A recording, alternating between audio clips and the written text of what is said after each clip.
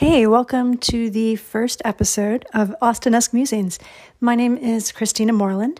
I am an author in the Jane Austen fanfiction community, or JAF, as I've heard it called.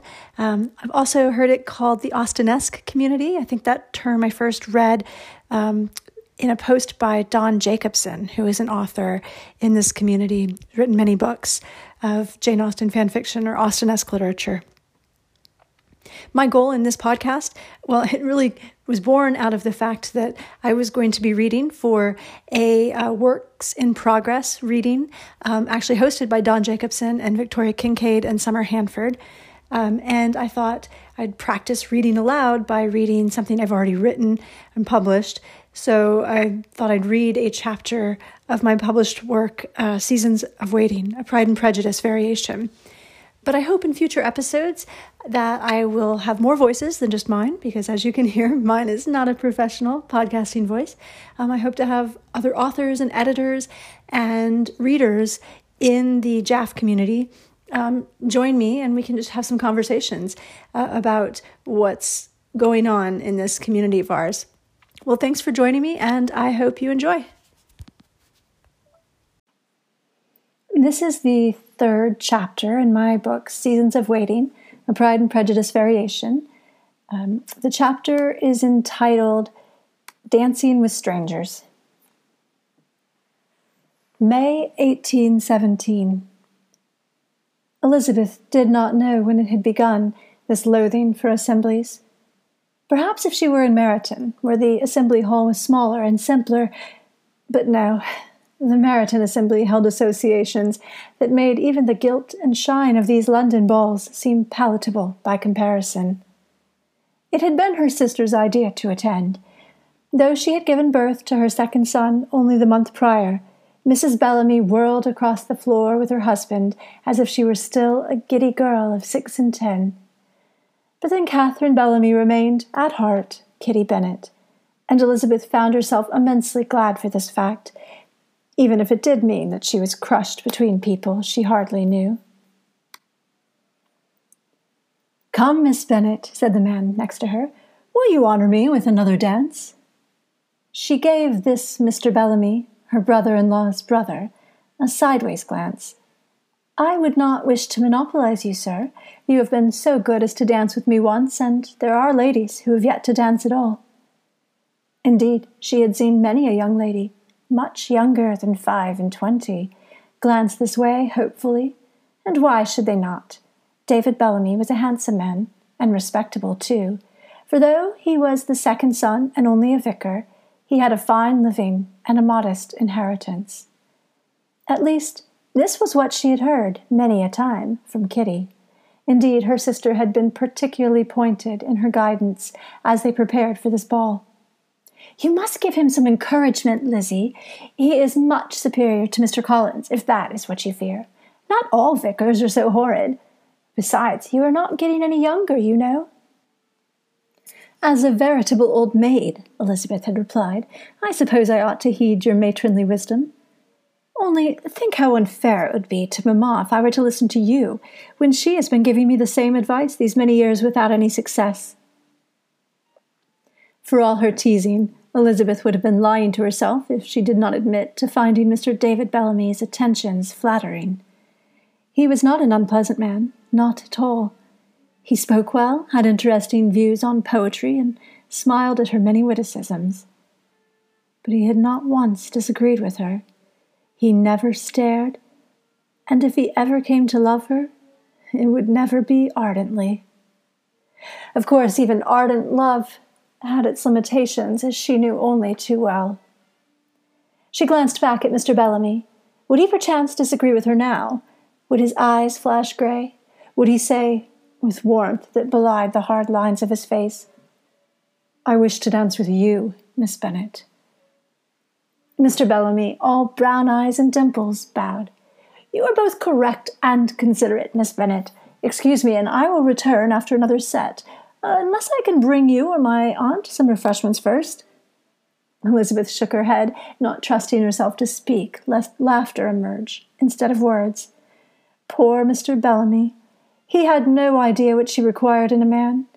a spirit as perverse and contrary as her own. Just as he departed, the lady beside Elizabeth said, "David, my boy, could you possibly—" Old Miss Bellamy, which is to say, an unmarried aunt of 42, had been talking with an acquaintance and had just turned back to her party. "Oh, he has gone to dance," said Miss Bellamy, sighing. "I thought he mentioned refreshments." Elizabeth bit back another laugh. Though she had stayed with the Bellamys for only a month, she had learned already that Miss Bellamy never passed up an opportunity for refreshments. "May I bring you something in his stead, Miss Bellamy?" asked Elizabeth. "Oh, that would never do, Miss Bennet." This time Elizabeth could not check her laughter. The only thing Miss Bellamy liked more than refreshment was etiquette, and in her day women never entered the refreshment room alone. Indeed, even in her day, Elizabeth supposed it was not exactly proper to leave the ballroom unaccompanied. But then she felt there must be some reward for reaching 25 without securing a husband, even if it be the pitiable privilege of approaching a refreshment table unchaperoned. Miss Bellamy need not have worried, for Elizabeth never made it out of the ballroom. She had taken only 2 steps when she saw him. A trick of the rippling candlelight? A ballroom mirage, conjured up by her silly comparisons to David Bellamy? Or simple, mistaken identity? Any would have done. Yet there he stood, dozens of dancers between them, his gaze fixed on her. He must have seen her first, for there was no shock, no eyes widened in disbelief, or mouth half open, as must be true in her case. But then what did she know? He had never before shown the typical symptoms of astonishment, not even when she had told him, in no uncertain terms, that she would never marry him. Had the years changed him? This she could not tell, not at first, when all she could think was his name. Only 5 years, but not once had she set eyes on him, not since the afternoon at the Lambton Inn, not since— "I am afraid you have been long desiring my absence." "No," she wanted to shout from across the room, "you misunderstood." Or rather, she had. The kindness he had shown her at Pemberley, if such kindness had been a renewal of the affection she had once spurned, had not been strong enough to overcome all that had followed. How could she have allowed herself to hope otherwise? He had changed. His face had grown longer, thinner, and yet somehow less haughty. But then that last bit might have had more to do with how she had changed, how she had finally learned, when it no longer counted, to see beyond the surface of things. Still he appeared grave, and she felt the old tug of contrarian spirit, never higher than when in his presence. Could she, at this distance of time and space, still make him smile in spite of himself? Her wit would do her no good now, for even if she were close enough to be heard, she had no power to speak. She was left only with the option of smiling and hoping he might return the favor. She wanted to offer a smile full of all the warmth and understanding she felt, for she did not blame him. How could she, after all that Lydia and George Wickham had put him through? How much had they cost him? Lydia had let it slip once, the role he had played in securing her marriage. Elizabeth had once allowed herself to believe that these efforts were proof of his love for her, but in hindsight, she recognized his true motives: restitution for his sister and resolution for himself. Even Elizabeth Bennet was not bold enough to believe a man could love her so much that he might make his enemy his brother. Her smile was also meant to be one of gratitude, for though she had not seen him since Lambton, she had heard from him just once. A letter of condolence last year, received a few months after her father's passing. A short letter, and having read it dozens of times, Elizabeth knew the words by heart. March 8th, 1816, Pemberley. Miss Bennet, please pardon the liberty I have taken by writing you, but on hearing of your father's death, what could I do except write? I offer my sincerest condolences to your mother, your sisters, but most especially to you. I have some idea of how much you loved and respected your father. I loved and respected my own father. The pain I experienced at his passing, I need not detail here, for now you have experienced such pain as well. But what comes afterwards, this you may not yet know.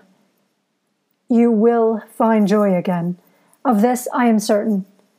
There has never been one more deserving of joy than you.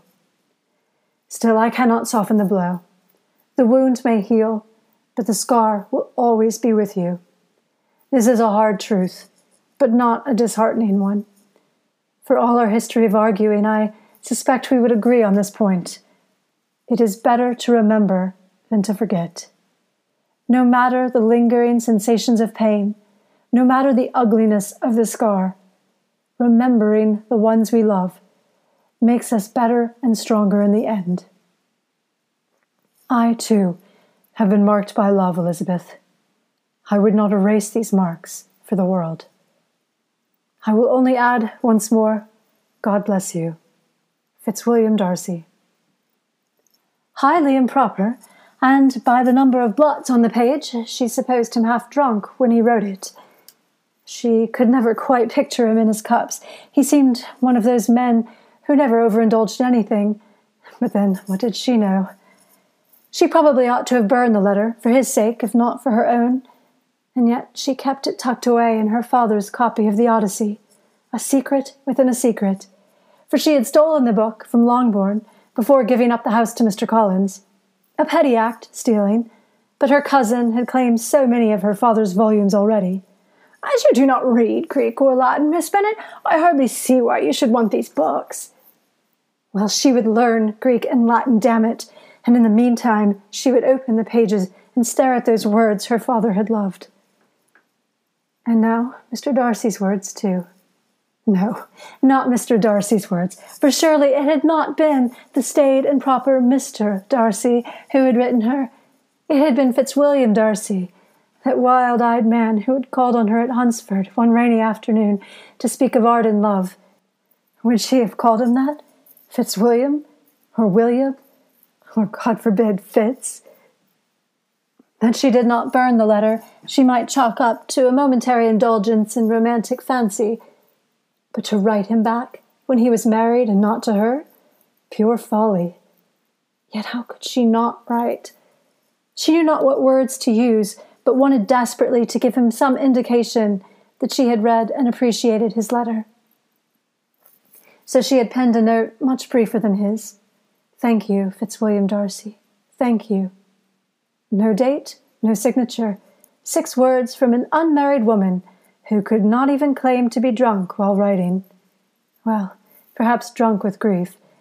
But it had not been grief that had motivated her to post the letter. Another bit of petty larceny. She had walked to Longbourn when she knew the Collinses would be at church, slipped into her father's, Collins's, study, marked the letter with the Longbourn seal, and hid it in the pile of outgoing mail. Now, as they stared at each other from across the ballroom, she wondered what he had thought upon breaking the seal and seeing his name in her hand. Had he felt anything like the sharp pang of regret she had experienced upon reading Elizabeth in his precise, angular lettering?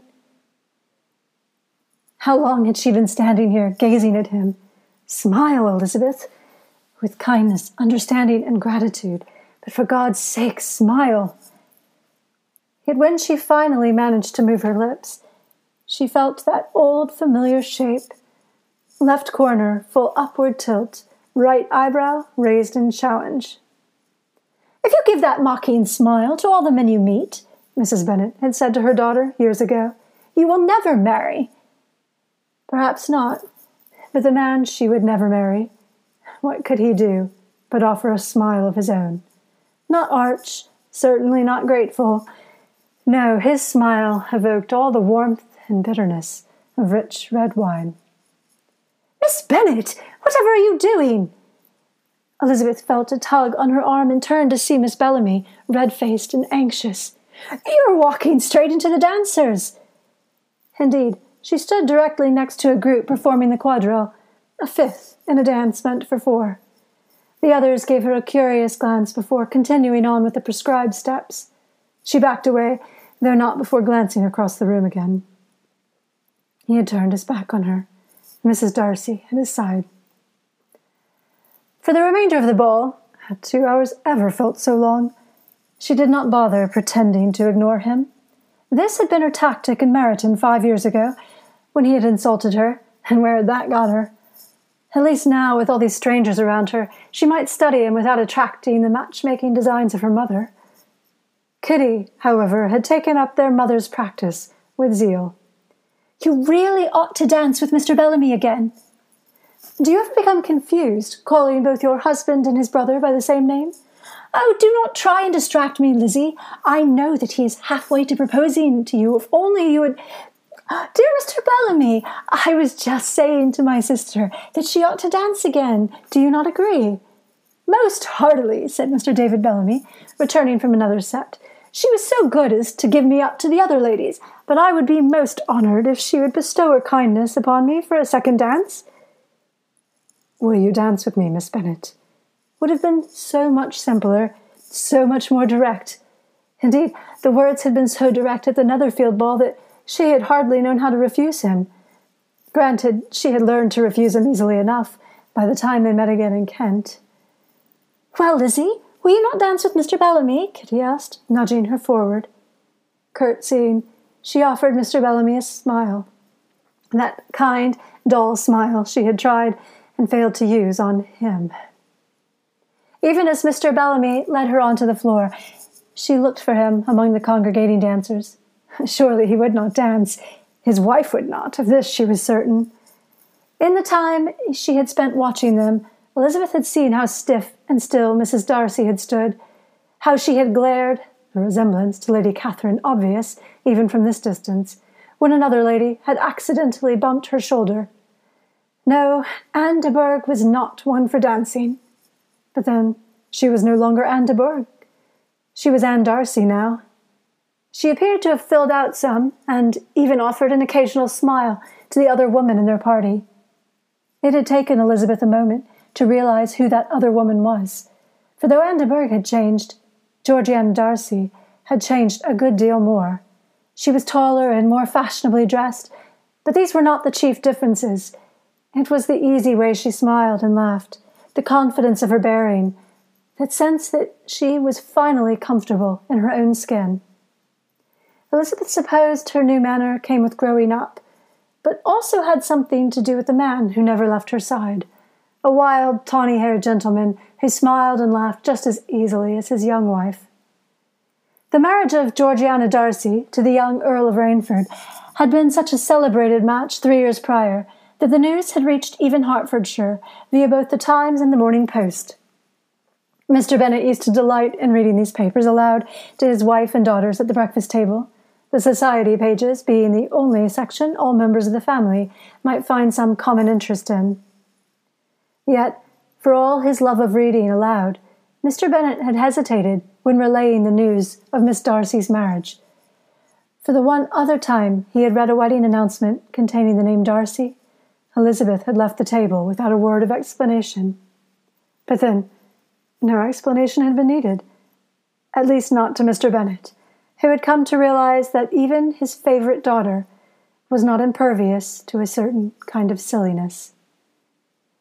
It was no surprise, given their happy means and lively manners, to see the Earl and Countess of Rainford join the set of dancers. But to see him bow to his wife and then take the hand of a young lady who had been left without a partner, a young lady apparently not even of their party, caused Elizabeth such a shock that she nearly missed the opening chords of the dance. Her belated and wobbly curtsy seemed not to bother Mr. Bellamy. Did anything bother Mr. Bellamy?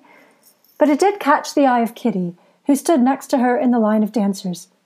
"Lizzie," she whispered, "are you well?" She had no time to answer, as the music had begun in earnest. Elizabeth was not certain whether to be grateful or disappointed that he and his partner took their places in the line directly behind hers. She would not see him bow, step up, and link arms. She would not see him take his partner's hand so that they might turn and turn again. Only when she cast away from Mr. Bellamy did he enter her line of vision. Then he stood directly opposite her, having cast away from his own partner, so that he might return to the original position of the dance. 6 steps until they would meet at the starting point. 6 steps until turning away, standing back to back, separated once more into different lines.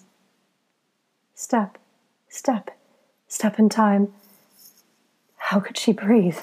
Step, step, step again, fast approaching the requirement to return. But close, so close, close enough to see his Adam's apple bob and his lips form a single, inaudible word. Her name?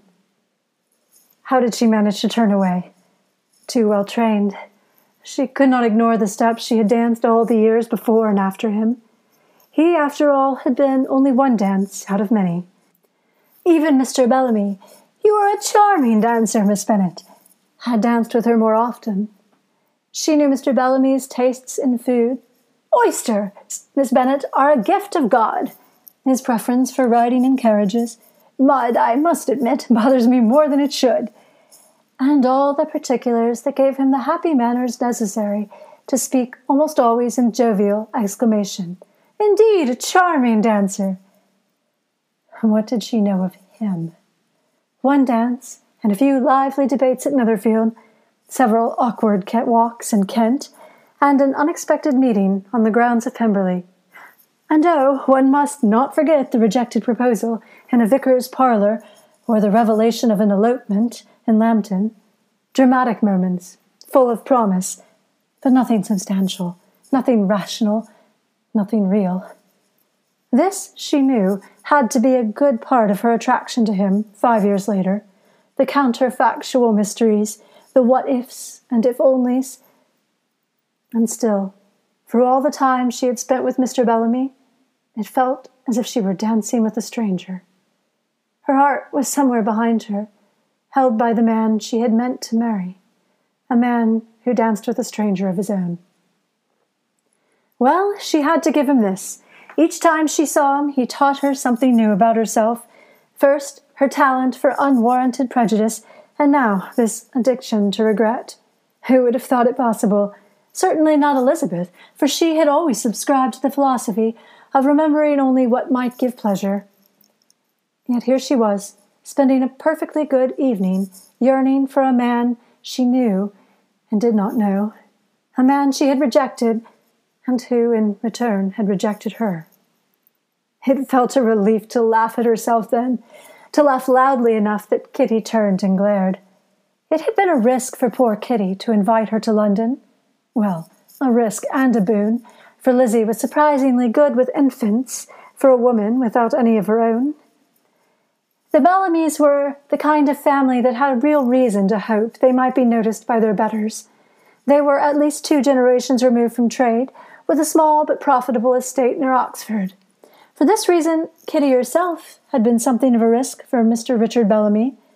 But then she was so pretty and obliging that one might forgive her inferior connections.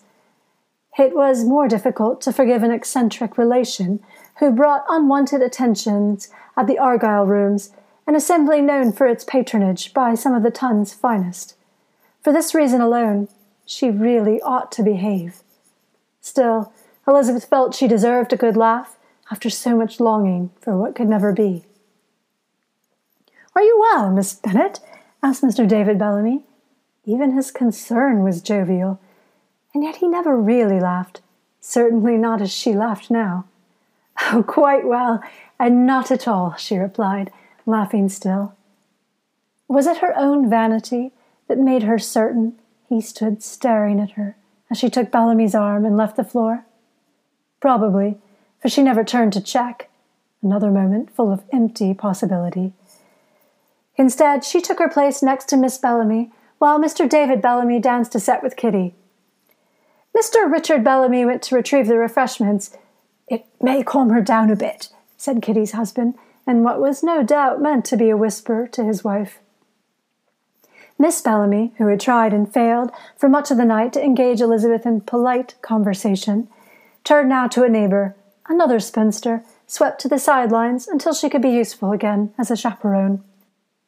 Left to herself, Elizabeth took a few calming breaths, and resolved to quit this silly game. To not look at him, she looked instead at the large window next to which he and his party now stood. Their blurry reflections made her suppose that Mrs. Darcy might be anybody, even her. She might have held to her resolution to avoid looking at him, if only his sister had not sought her out. Elizabeth did not at first notice the girl, woman, countess, but then she heard the soft, clipped enunciation of her name, Miss Bennet. Turning, she blinked in surprise before offering a curtsy. She tried not to be too obvious in her examination of this girl who might have been her sister.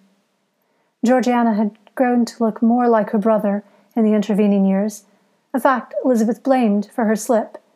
"Miss Darcy!" she exclaimed warmly. Lord Rainford, who stood at Georgiana's side, cleared his throat.